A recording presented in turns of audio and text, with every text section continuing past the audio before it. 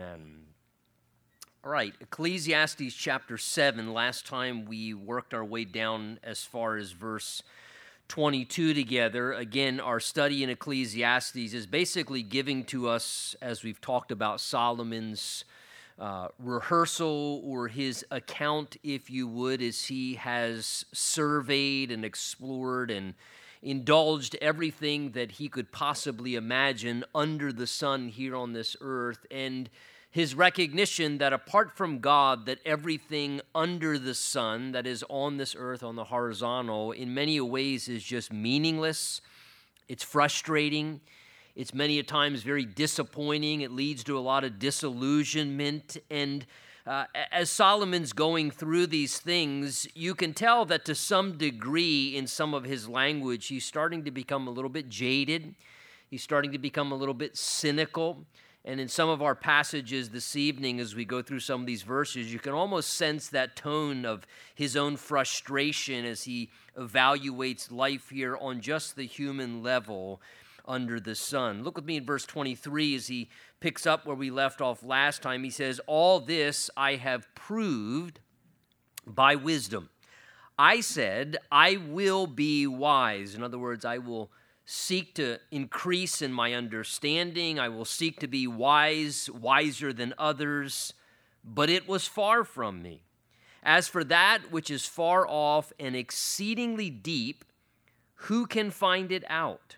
I applied my heart to know and to search out and to seek wisdom and the reason of things, to know wickedness of folly, even of foolishness and madness. So Solomon here expressing in these verses how he thought perhaps life might be easier if somehow he had a increased understanding of why things happened. He refers to here in our verse, in verse 25, that he applied his heart to know and to understand. He says there, the reason of things. And isn't that something so often that we're longing for? So many times we're searching after. We want to understand the reason why things happen the way they do, or the reason why this is going on in my life right now, or the reason why that particular thing happened to me. And we spend much of our life, it seems, kind of in this exploratory process, always asking questions,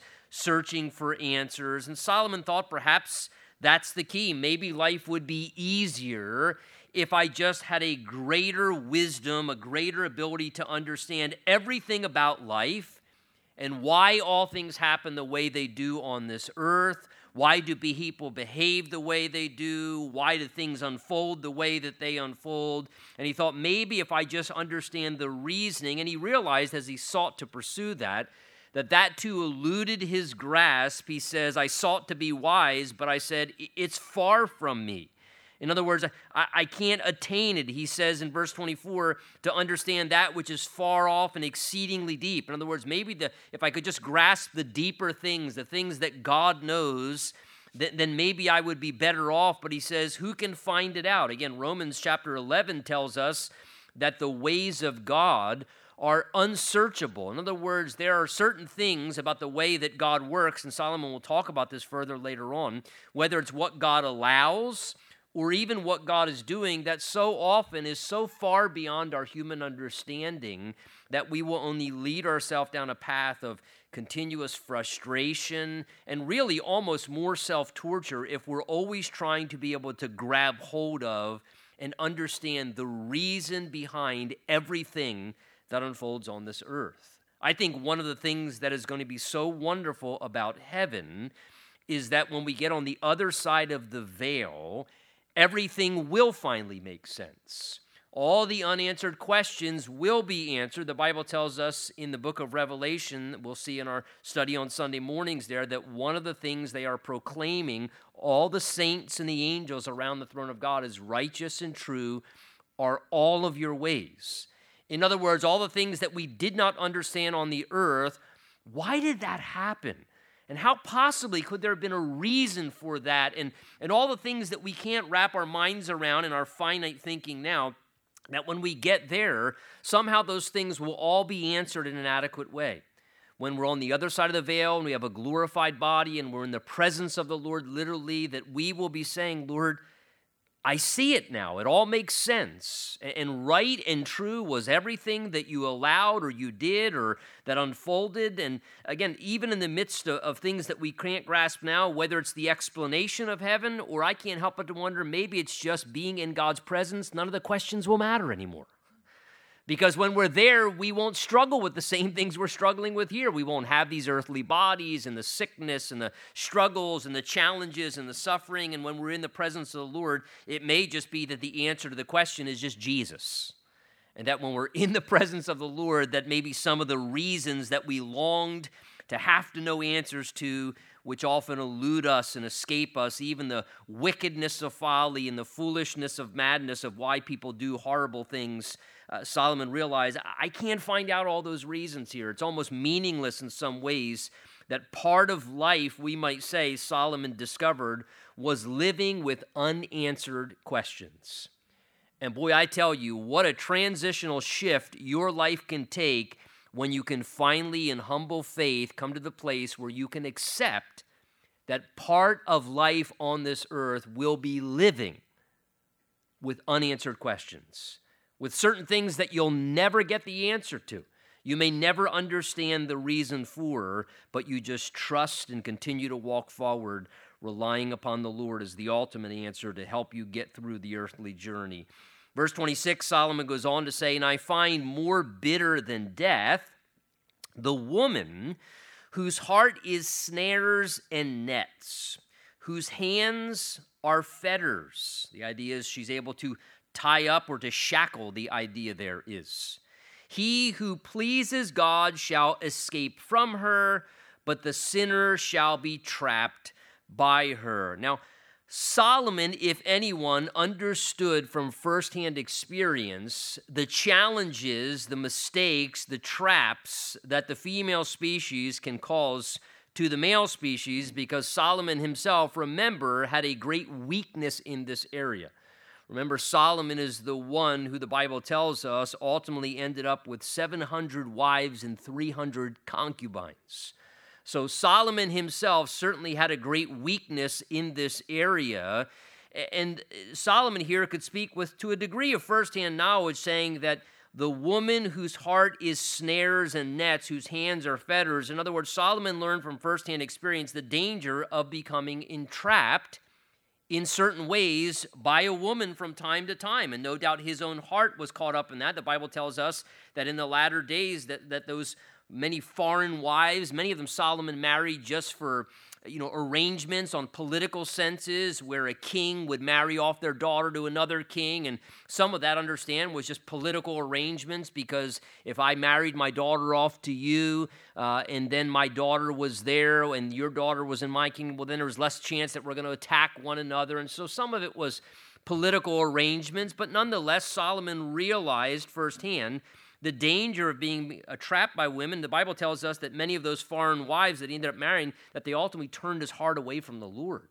And they began to lead his own heart astray. And that's certain women who can have an unhealthy agenda. We saw in the book of Proverbs much about the immoral woman who lures in the foolish young man like an ox to the slaughter, kind of, bringing him in. Solomon had certainly failed in that area and realized that there are unhealthy agendas at times within a woman's heart that can trap a man and can ensnare a man and cause him to, in a sense, almost be shackled, where his life is literally in chains like a prisoner. A man can become snared and tripped up, and this is what he's describing here. This woman who's more bitter than death, who her heart, through the way that she operates, becomes like a snare and a net to draw him in. And basically, Solomon at times realized that he'd become like a prisoner, that he actually found himself, in a sense, imprisoned, unable to escape the connection to this particular woman, who basically had ensnared him and trapped him, and now he found himself trapped. And look, notice that he references there in verse 26 that this is not only a reality, but he also speaks to the answer and the antidote of how to escape this and to avoid it, as well as, if not, being foolish and falling prey to it. So Again, this reality exists that a woman can indeed snare a man, and I've seen it, you've perhaps observed it, where a woman can literally, in a sense, bring a man into bondage, where basically he becomes an incarcerated prisoner and attached in a way where he should not be attached. But look what he says at the end of verse 26, he who pleases God shall escape from her.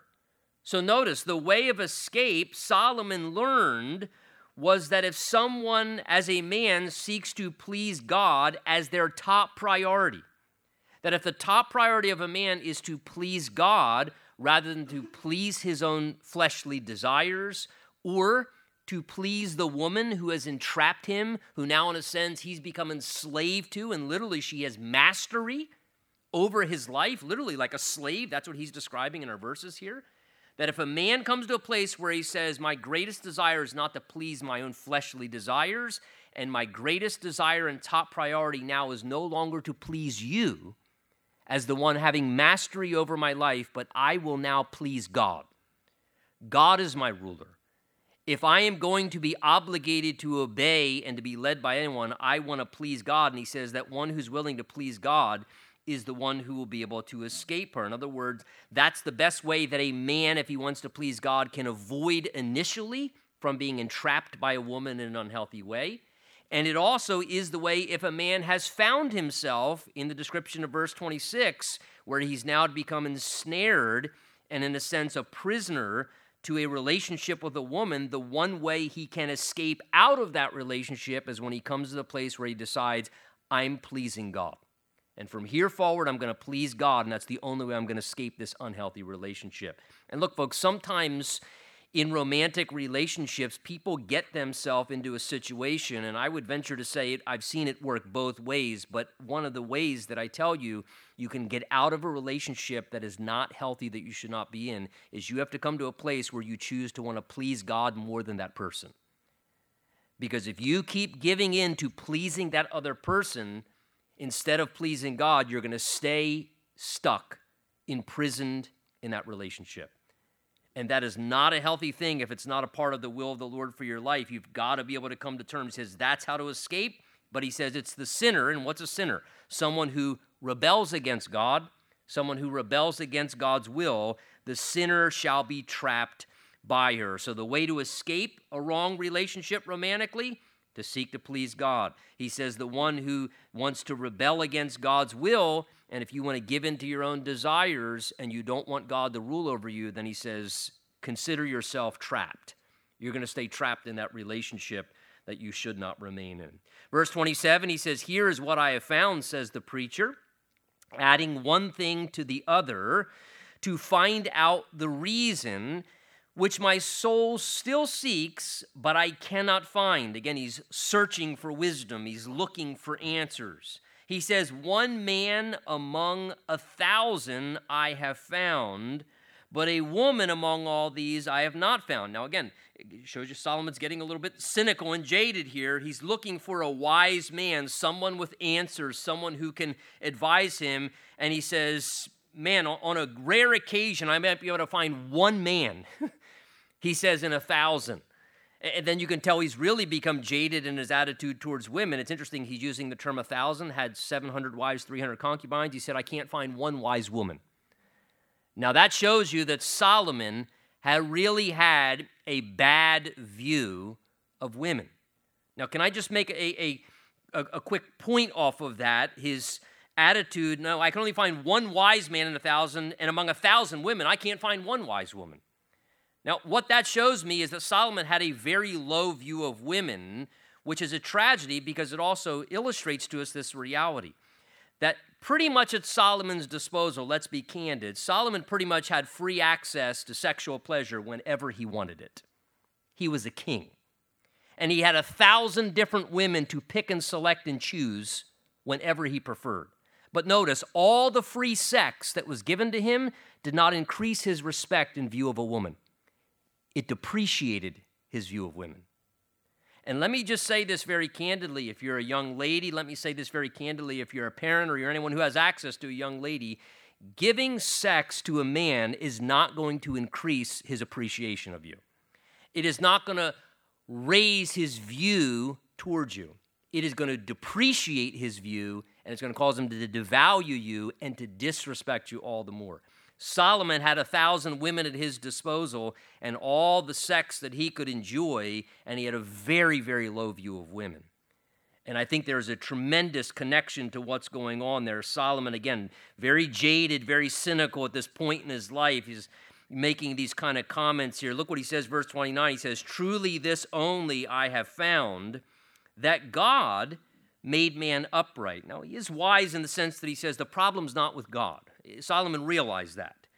He says, "Truly this I have discovered," a conclusion, "that God made man upright, but they," that is mankind, "have sought out many schemes." So notice, Solomon realized the problem with humanity is not God's fault, he said. He says, there's nothing wrong with the way God made humanity. God created man, and particularly the first man, Adam, completely upright. There were no flaws in Adam. There was nothing crooked within Adam. God made man perfectly, and for each one of us, God creates us in a way that is right and correct. The problem is, he says there, is that humanity seeks out many schemes. The problem is that we're crooked as individuals, and just like Adam as one of his descendants, is that we tend, though we start out right, we tend to start to scheme and try and get things to go our way. And as we scheme and do those kind of things as human beings, we distort our way and begin to pervert our condition. And again, Solomon just came to that conclusion. If anybody's to blame, it's not the God. It's not God that's to blame. The problem to blame is ourselves, to realize that the problem is with humanity, that we are a bunch of just like Jacob, we're a bunch of schemers. And we're always scheming at this, and we're scheming at that, and we're always manipulating things, trying to scheme and to get our way in situations. And in a sense, we're always trying to take advantage and work an angle on everything. And Solomon realized that's the problem with us, is that we're a bunch of schemers, and that's what gets us into much of the problems in our lives on this earth. Chapter 8, he says, "Who is like a wise man, and who knows the interpretation of a thing? A man's wisdom," Solomon says, "makes his face shine, and the sternness of his face," that is, the harshness of his countenance, "is then changed." The idea is by having wisdom. So Solomon endeavors here to, again, verse 1, show the value of living wisely and being able to interpret, he says, what's going on, to interpret the difference between what's right and what's wrong. And he describes here how wisdom can bring us into favor in the sight of others. He says a wise man's wisdom, or a man's wisdom, will make his face shine. And the picture there of the shining face is one who stands out among others who are foolish. So you have this population of people who are foolish, and then you have this wise man, and he says his wisdom makes his face shine. In other words, among his contemporaries, he stands out. And I think, honestly, especially in this generation, if you live in a wise way, your face is going to shine. You're going to be the glowing person in your office. You're going to shine and you're going to stand out because you live with a degree of wisdom that God gives to you from his word, and as you serve him, where you are going to stand out tremendously. It's going to be like God's glow is radiating off of your life just because of the way you live your life in a wise manner, as well as the fact that wisdom does have this ability, he describes there, to make the sternness, that is the kind of natural tendency we all have to be a little bit more harsh as human beings. It's amazing how when wisdom is at work in our lives, it also has this tendency to kind of change our nature and make us a little bit more kind as individuals, to make us a little bit more understanding and gentle in spirit, and we're not quite as stern and harsh as other people around us, because wisdom helps us to have a little better understanding of humanity and the way that we are and the flawed, broken people that we are. In fact, if you just glance back up our last verses from last week in chapter 7, verse 21 and 22, I mean, this was so classic where he said there, chapter 7, verse 21 and 22, "Do not take to heart everything that people say, lest you hear your servant cursing you." And then he goes on to say, here's why you shouldn't be so harsh.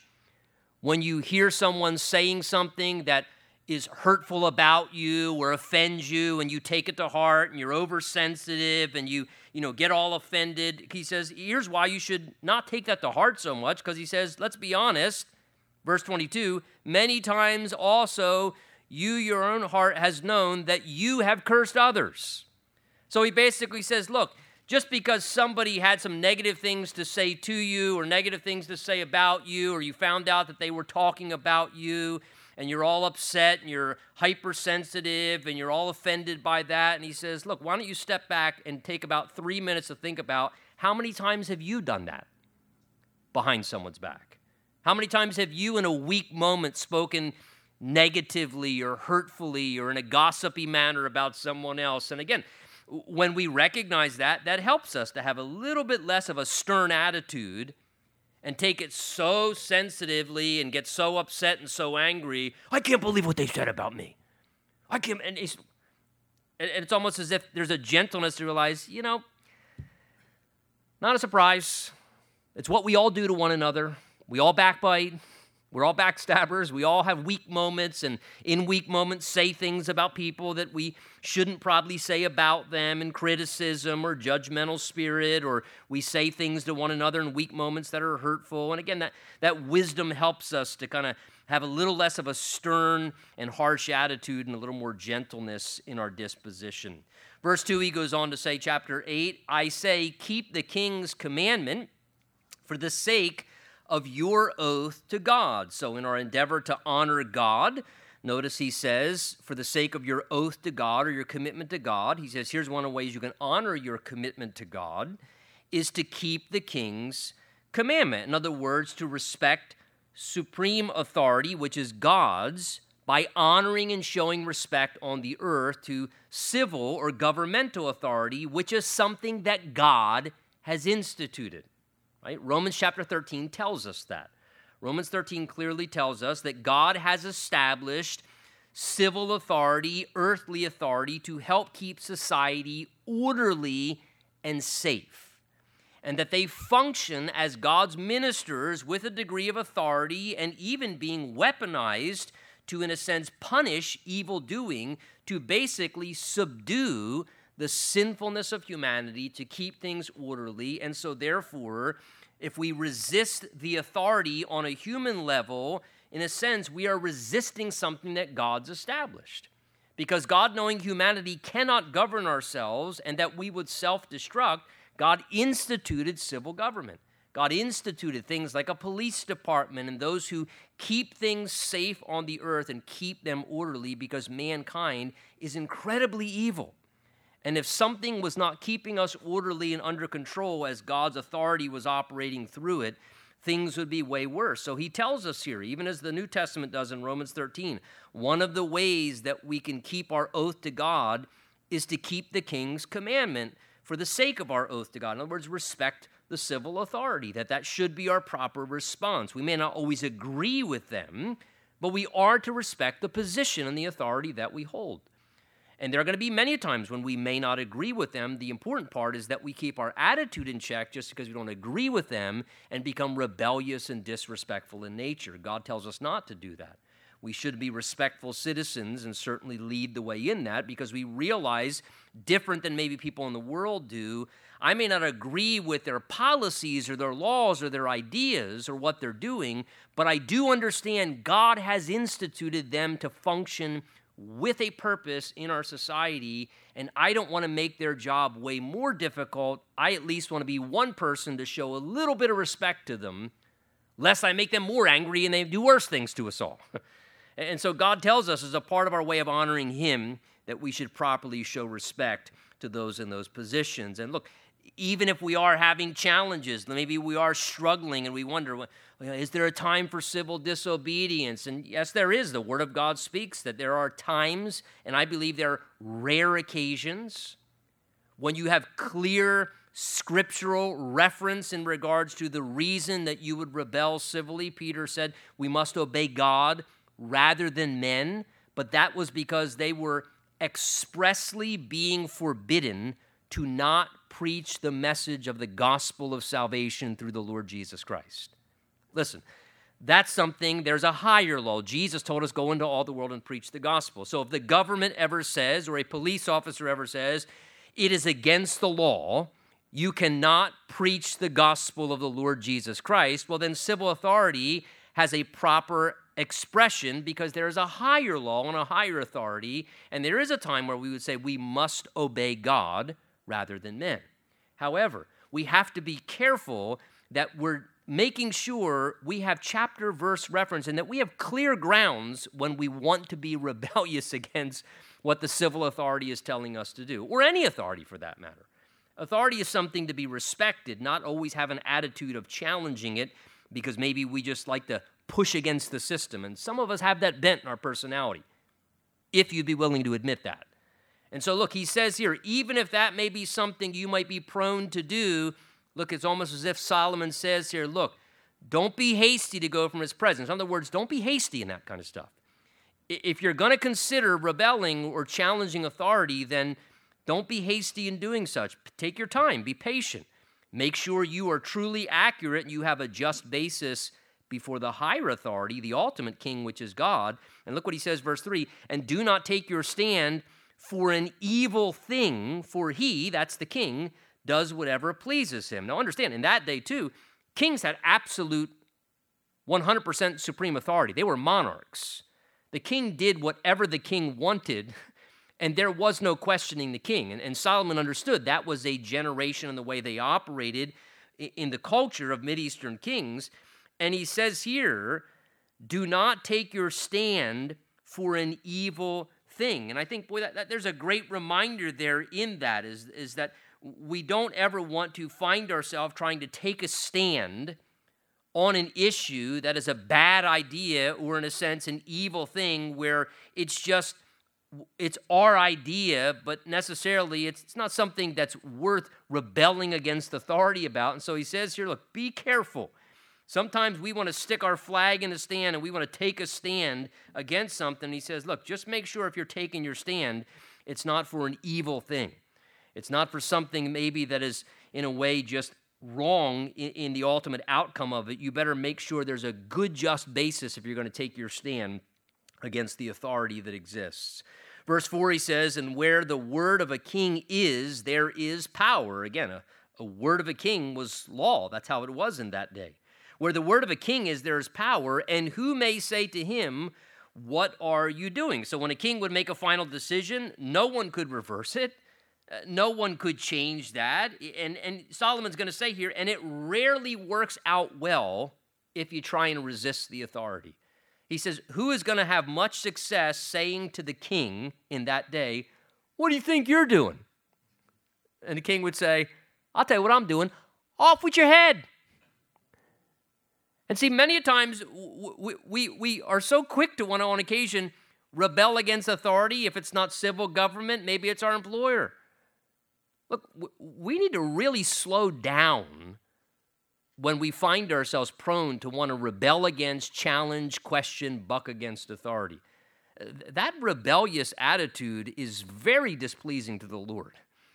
And it's something that in a generation we live in, because we see such craziness going on, the quandary is this, and this is going to be a quandary for the church, I'm telling you, is because we live in a generation where everything is becoming so crazy, Christians are almost adopting this mindset that we should just be challenging and fighting against everything.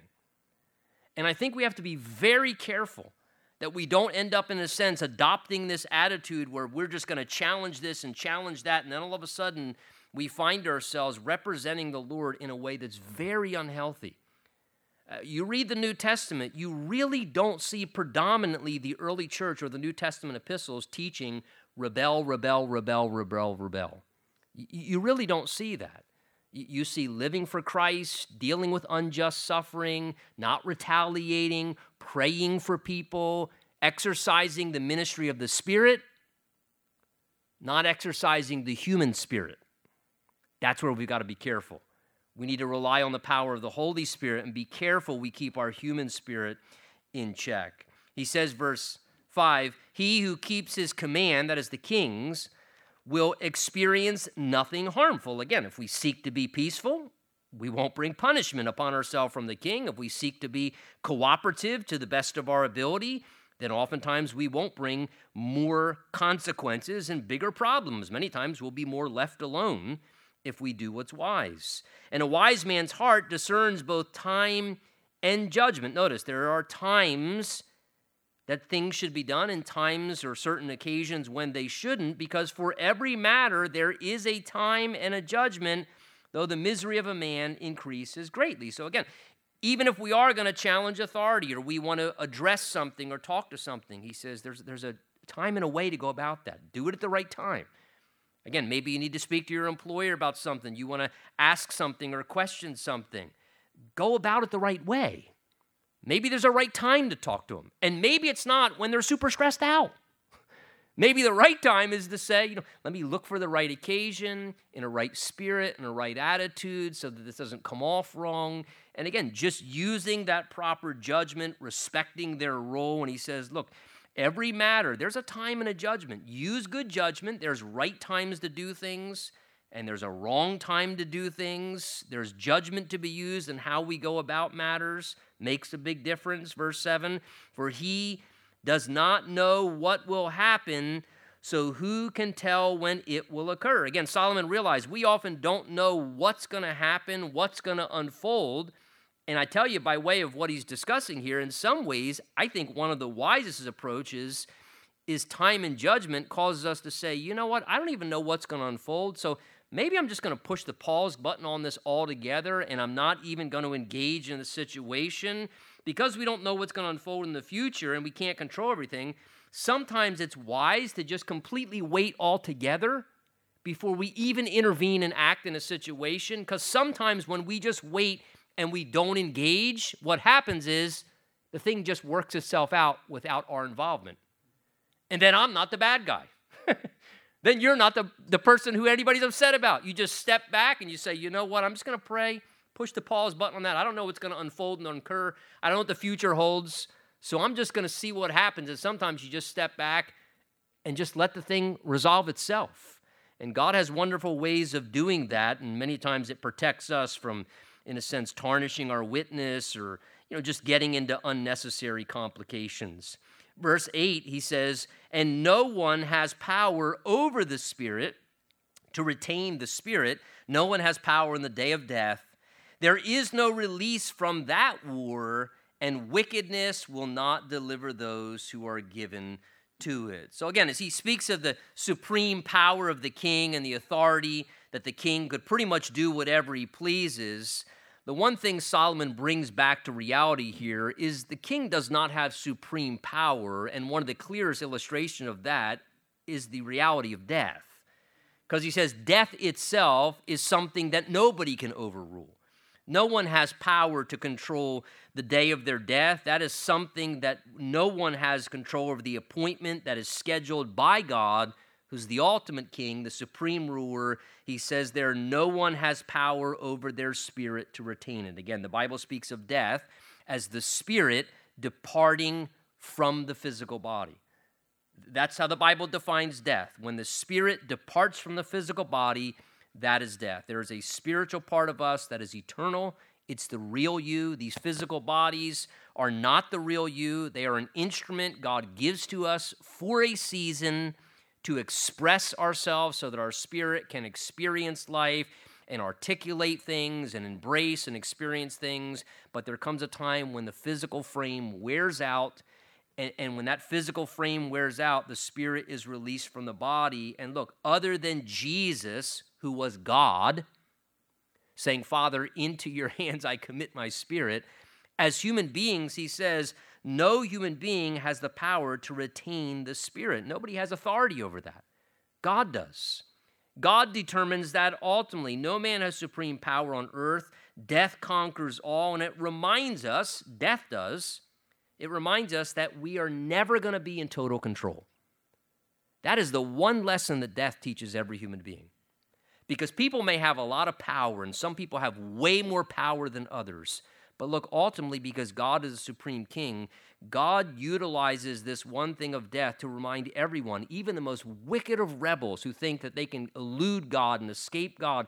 And he says, even the most wicked attempts, you can't escape this. You're not in control of the day of your departure. God is.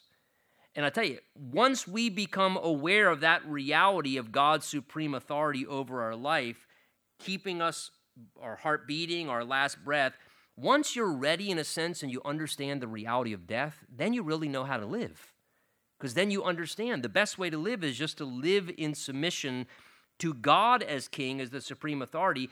And I tell you this, when a human being can come to a place where they're living in submission to the authority of God over their life, and your sole desire is, you know what, I submit to the Lord. He's the king over my life. I bow the knee to him. I don't bow the knee to her or to you or to this person. I bow the knee to the Lord.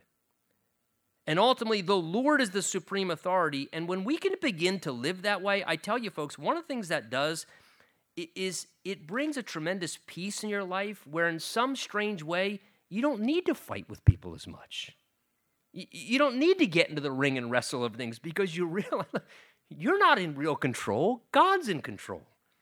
You remember what Jesus said to Pilate about that very issue? Remember Pilate, who was what?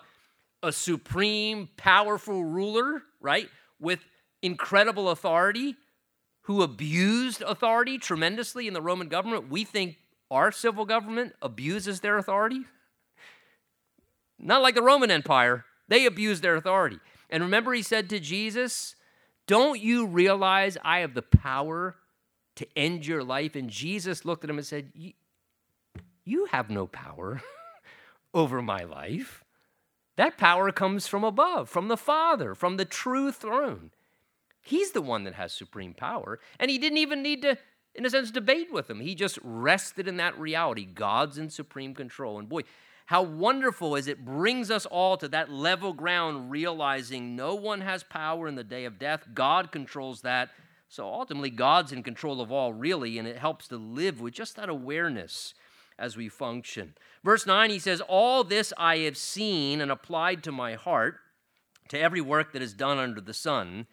There is a time in which one man rules over another, sadly, he says, to his own hurt. So Solomon recognized, and he himself was a king, and no doubt perhaps at times erred and made his own mistakes as a king, as a monarch. And Solomon considered this reality with great, disappointment. He recalled how really, even on this earth, how people at times take advantage of and harm other people. And one of the most grievous ways that happens is when the area of a person having a role of leadership or rulership and abusing their authority in an unhealthy way. He says there, verse 9, there's a time when one man rules over another to his own hurt, abusing their own authority. Unlike God, who properly executes his authority in righteous and good ways, sadly, part of earthly existence is people don't always manage authority well.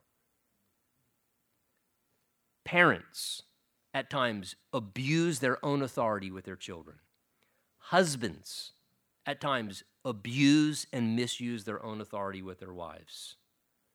Civil government rulers, at times, abuse and misuse their authority to the hurt and detriment of other people's lives. Pastors and spiritual leaders, at times, rule over the Lord's people, at times, in unhealthy and inappropriate ways and abuse their authority in a way where it's not proper. And here, Solomon just makes this honest observation. There is a time, he says, when one man will rule over another to his own hurt. He says, verse 10, then I saw the wicked buried, who had come and gone from the place of holiness, the idea is from the house of God, and they were forgotten in the city where they had done, and this also is vanity. So Solomon recalls how vain, notice here verse 10, how vain and worthless it is, he says, when a person lives wickedly in their conduct. He says there, I saw the wicked. So this is someone who's living wickedly in their conduct. But notice, he says the vain thing that they do is they had come and gone from the place of what? Holiness. So they were living wickedly in their conduct. Their actions were sinful. Their behaviors were wrong. And though they're living wickedly, they tried to cover up their sinful actions or appease their own conscience by religious conduct. They went to and from the house of God, to and from the house of holiness. And Solomon said, that's completely vain. It's meaningless. That's vanity. To basically try and cover up living in sinful rebellion to God in some way, or to appease our own conscience by an hypocrisy going to and from the house of God, but yet living in a completely wicked way. Solomon, boy, that is a great vanity, he says. Why? Because God sees the hypocrisy in that. And it's not as if somehow God is going to say, okay, well, I'm going to give you a pass because you do keep coming to and from the house of holiness. So, you can keep living in that sin and rebelling, and you can keep doing what's completely wrong as long as you keep coming and visiting me at the house of holiness. God says that's meaningless. It's meaningless. It's just hypocrisy in many ways. Again, God wants us to be sincere and genuine. So again, that religious routine doesn't offset sinful living.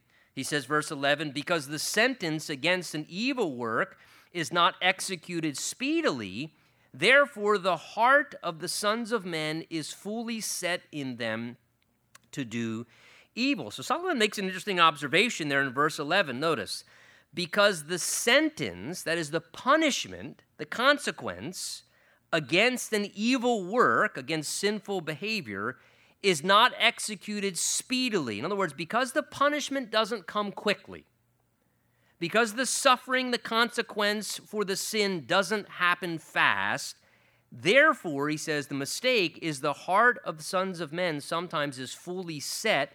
The idea is more emboldened to keep doing evil. So he describes this major error in thought that happens when people are deceived by living in sin, and the punishment doesn't come quickly. And then this deception begins to happen in the mind of the person living or behaving in a sinful way. Because there's a delay in punishment for their evil behavior, they become wrongly emboldened to think, oh, I guess this is acceptable then. Nothing really bad has happened yet. And there becomes this very deceptive mindset to think that behavior that is wrong and sinful, as he describes here, that behavior is somehow acceptable or justified or worse, that it's actually approved by God. As if God's saying, well, yeah, I'm going to give you an exception. And as if somehow we're interpreting that because there's been a gap of time between the sowing of the seed and the reaping of the harvest, and the punishment hasn't come yet, that I should be emboldened to just keep living in a wrong way and keep behaving improperly. Look, there's always a gap of time between sowing and reaping. That's true in doing good things. So don't grow weary in well-doing, for in proper season you'll reap a harvest. What? If you don't give up. You don't sow a seed today and reap a harvest tomorrow. So that dynamic exists in a good way. You sow good seeds and you're thinking, man, where's the fruit? Where's the fruit? Well, you just sowed the seed yesterday. Hang in there, bro. Hang in there. There's always a gap of time between sowing and reaping. But see, the same thing happens very deceptively with sin.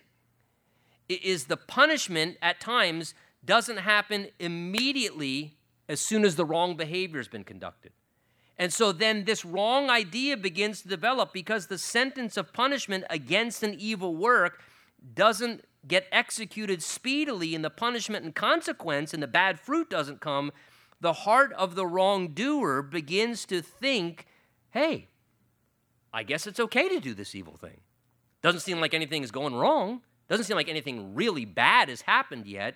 And that is just a complete lie from the devil. God is not overlooking and dismissing the sin. God is not weak in dealing with the sin. God is certainly not accepting of it, and God is certainly not approving of it. What God's doing is being patient, and he's being merciful. And be very, very careful, because it is a great deception many times when there's that delay in the consequence to be emboldened and just think, oh, I guess I can get away with that next time, and the next time, and the next time. And all we're doing is we're compounding the painful sentence when it ultimately comes around. So be very careful of that. Look, this is one of the reasons why I think from a civil government perspective, why we are doing a very foolish thing with delayed punishment for criminal offenders. That's very unhealthy and very dangerous. And when we delay properly, justly punishing criminal offenders, all we are doing is emboldening them to go right back out on the street and just do more evil.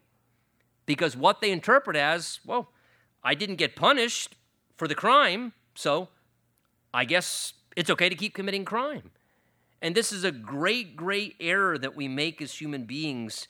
We misinterpret God's patience and God's long-suffering as if God's allowing and approving something, and he says, boy, that's a very dangerous path to go down. It's a very dangerous path to send people down by not properly punishing them.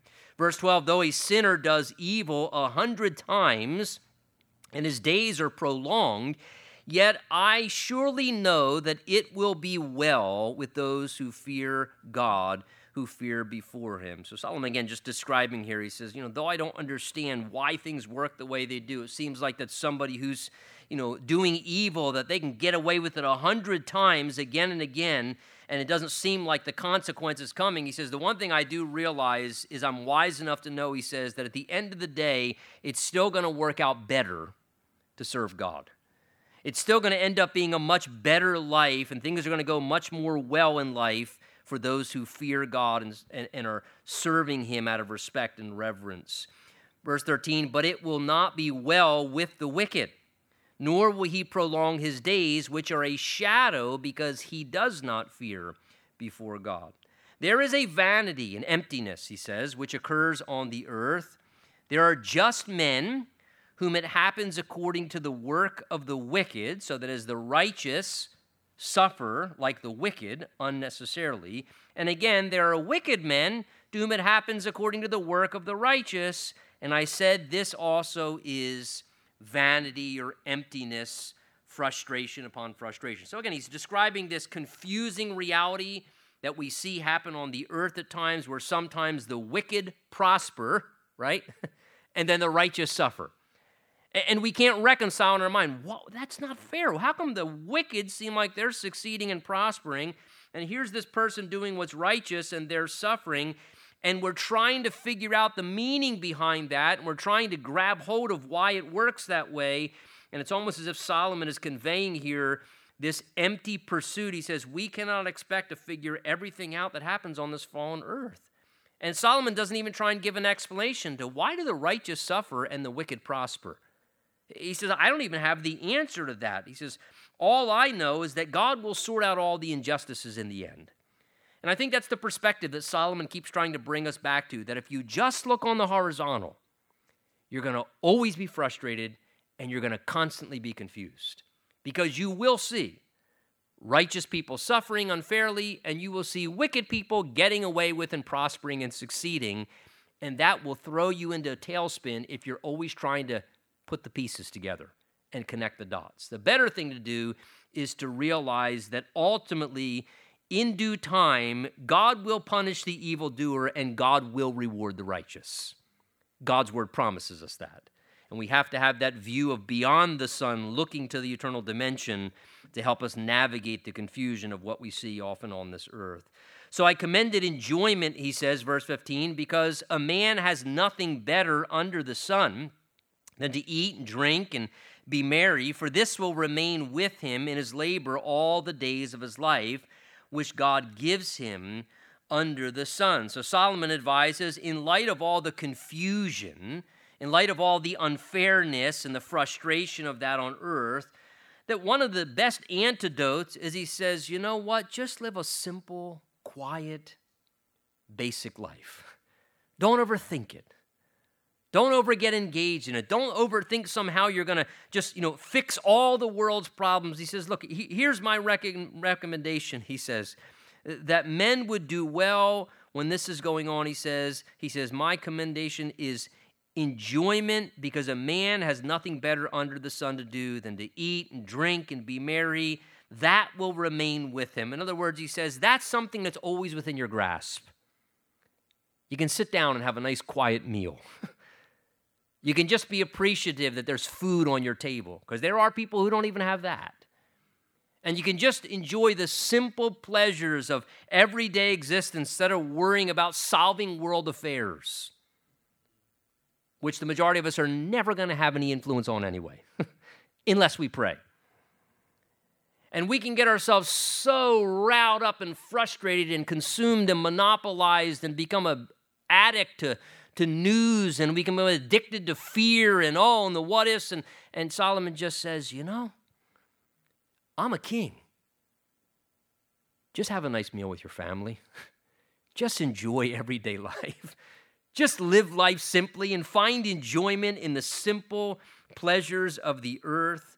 He says, verse 16, when I applied my heart to know wisdom and to see the business that is done on the earth, even though no one sees, no sleep day or night, then I saw that all the work of God that a man cannot find out, the work that is done under the sun, for though a man labors to discover it, again, he's back to this idea of laboring, trying so hard to understand why this happens that way and what God is doing. And he says, for though a man labors to discover it, yet he will not find it. Moreover, though a wise man attempts to know it, he will not be able to find it. So again, Solomon's just expressing that utter frustration of realizing we can't fully understand all, that we're never going to fully grasp everything. Sometimes what's happening, sometimes what God permits, and look, folks, even sometimes what God himself is doing. It all comes back to this very reality that Isaiah 55 says what? That his ways are higher than our ways, and his thoughts are higher than our thoughts. And that sometimes when God is working, we are simply not able to comprehend what he's doing and how it all connects and the reasons. And so the wisest people kind of retreat back into the reality of understanding, listen, here's what I do know, that there is a king who is never dethroned, who ultimately not only rules over all, but he can overrule any human earthly power at any time he wants to, on my behalf or for your benefit, right? The Bible tells us that the heart of a king is in the hand of the Lord, and he can turn it whatever way he wishes. Now, we may not be able to do that, but God can. And so ultimately, what does it become? It becomes a choice to recognize I am called to live a life of faith. We don't live by explanations. We live by promises, and we live by faith, and we realize I don't always understand what God is doing, but I can humbly accept that God understands all that's going on, and it's not out of his control. And that somehow he is going to, Ephesians 1 says, work all things together according to the counsel of his will.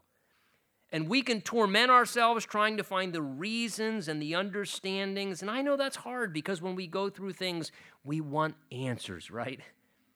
But sometimes I'm afraid we torture ourselves thinking that we are owed an explanation for everything.